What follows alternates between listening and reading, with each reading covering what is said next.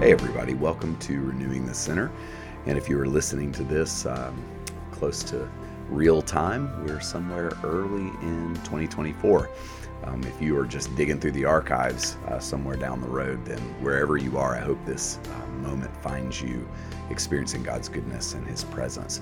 Today we're going to look at one of my favorite Psalms. This is a daily lectionary reading from Psalm 107. And before I read, I just want to remind us of the gift of the Anglican lectionary. The lectionary allows the Bible to come to us rather than us going to the Bible and picking and choosing from it. It's a Bible reading plan, a plan that puts us in a space where we encounter the Scripture. And I just love the fact that God will meet us so regularly through the readings we did not choose, readings that have been carefully curated and have come down to us through the ages. And so today, the Anglican lectionary has us in Psalm 107 for one of our gospel readings. Now, I'm going to read a relatively long passage of Scripture, so just want to encourage you wherever you are to allow yourself to enter into the flow of the poetry, and then we will reflect just for a few moments on what the psalmist is saying. Oh, give thanks unto the Lord, for He is gracious, and His mercy endures forever. Let those whom the Lord has redeemed give thanks, those whom He has delivered from the hand of the enemy, and gathered them out of all the lands, from the east and from the west, and from the north and from the south. They went astray in the wilderness, even in the desert. They found no city to dwell in. They were hungry and thirsty, and their soul fainted within them. And then they cried unto the Lord in their trouble, and He delivered them out of their distress. He led them forth by a straight path, until they came to a city where they might dwell. Oh, that they would therefore praise the Lord for His goodness, excuse me, and declare the wonders that He does for the children of men. For He satisfies the empty soul and fills the hungry soul with goodness.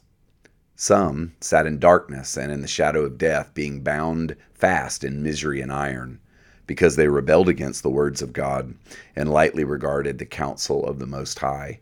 He also brought down their heart with heaviness. They fell down, and there was none to help them. Then they cried unto the Lord in their trouble, and He delivered them out of their distress. For He brought them out of the darkness and out of the shadow of death, and broke their bonds asunder. Oh, that they would therefore praise the Lord for His goodness, and declare His wonders that He does for the children of men. For He has broken the gates of brass, and shattered the bars of iron asunder. The foolish were plagued for their offense, and because of their wickedness. Their soul abhorred all manner of food, and they were even close to death's door. So when they cried out to the Lord in their trouble, He delivered them out of their distress. He sent His word and healed them, and they were saved from destruction. Oh, that they would therefore praise the Lord for His goodness, and declare the wonders that He does for the children of men, that they would offer unto Him the sacrifice of thanksgiving, and tell of His works with gladness. Those who go down to the sea in ships, who carry out their business in great waters, they behold the works of the Lord and His wonders in the deep. For at His word the stormy wind arises, which lifts up the waves. They were carried up to heaven and down again to the deep. Their souls melt away because of the trouble. They reel to and fro and stagger like drunken men, and are at their wits' end. So when they cry out to the Lord in their trouble, He delivers them out of their distress. For He makes the storms to cease, so that the waves are still. Then they were glad, because they were at rest. And so He brings them into the haven where they desired to be. This is the word of the Lord. Thanks be to God.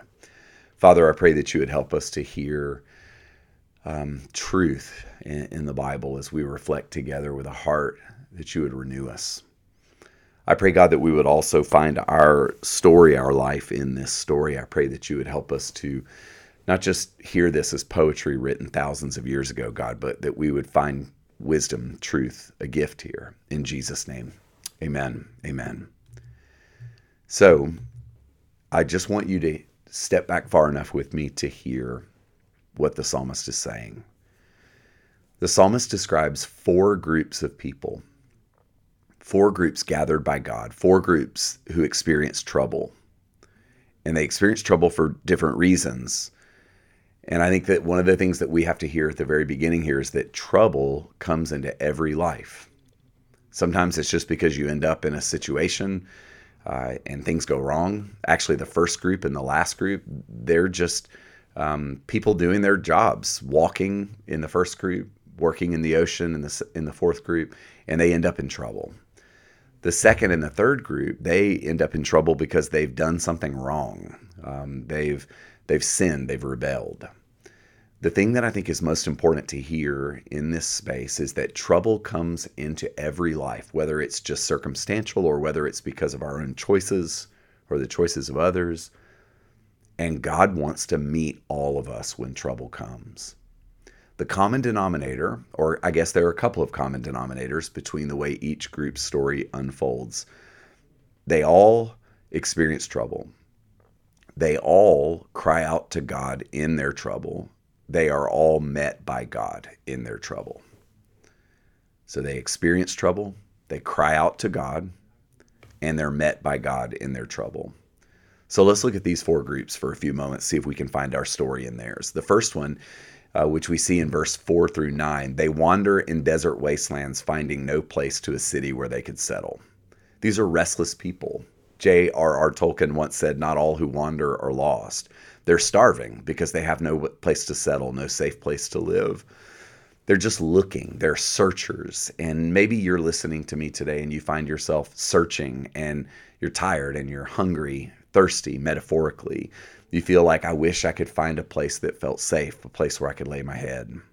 They're looking for something good. They just haven't found it yet.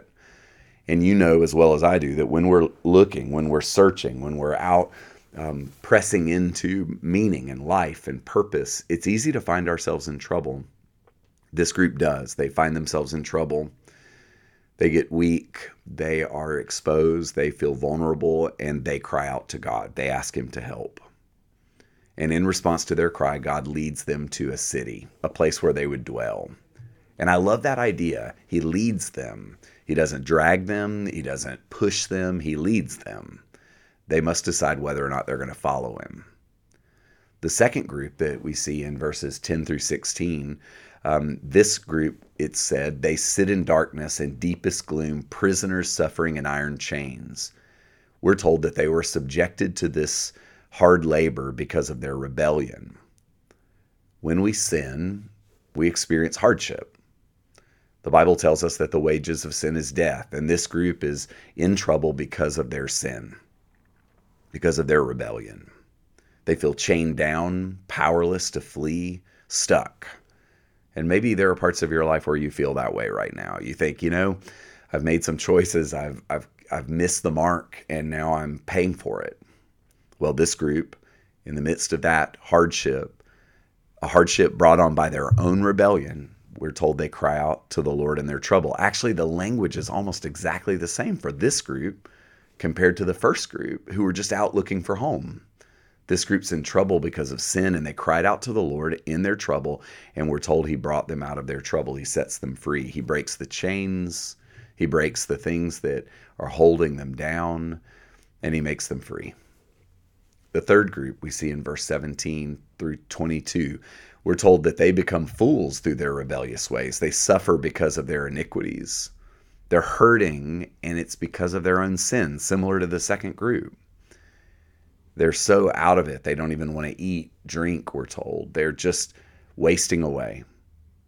But they cry out to the Lord, just like the first two groups.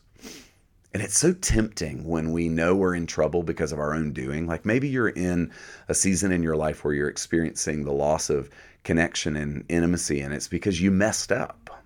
It's so tempting when that happens to just let our shame keep us isolated. But this group doesn't do that. They don't let their failures, they don't let their pain keep them from crying out to the Lord. And they cry out to the Lord in the same way that the second group and the first group cry out to the Lord. So do you see a pattern here? Regardless of whether it was quote unquote their fault or not, they cry out to the Lord. They ask Him to come close to them. They cry out to the Lord and they ask. And the Bible here tells us that God sent His word and healed them. God knows our situation. These people were sick because they'd refused to eat and drink. They'd begun to waste away. And God didn't just free them. He healed them. He knows your situation. He knows what we need. The fourth group, others went out into the sea in ships, and they were merchants on the mighty waters. They saw the works of the Lord, his wonderful deeds in the deep. Now, this group gets into trouble because they're taking risks. They're taking necessary risks. They're fishermen in the ocean. And his wonders are shown through a tempest. God stirs up a tempest. Isn't it strange to me how storms in life can cause us to see God's work in our life if we'll just look? Our need to allow him to work, our need to help. Storms have a way of breaking us of the addiction we have to self-sufficiency. Big waves tend to get us in touch with our need for God to help us.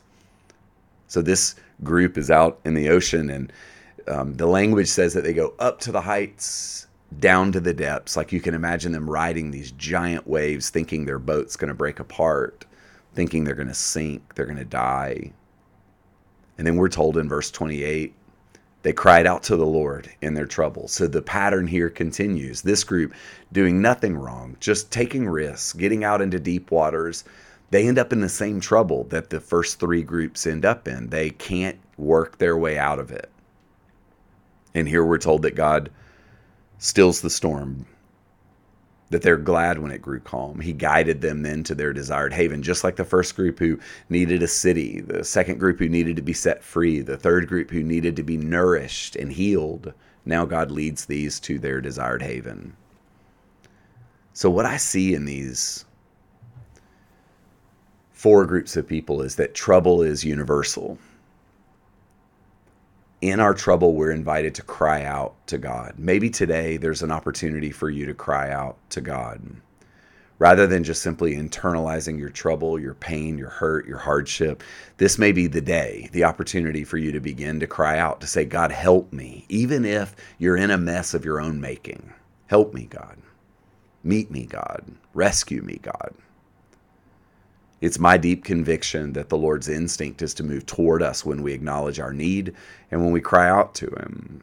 In many respects, the exercise of the last 3.5 years in my own life has been an opportunity to acknowledge my need and to cry out to the Lord and to expect him to come close to me and help me and heal me. My prayer for you today is that God would begin to give you a voice, that he would begin to give you language, that you would cry out to him, that you would acknowledge the hurt and the hardship and not be so concerned with whether it was your fault or not. Because one thing, if we learn anything in this psalm, it's that it doesn't ultimately matter. When we find ourselves in trouble and we cry out to God in our trouble, he moves toward us in our trouble. May God bless you. Go in peace. We'll see you soon.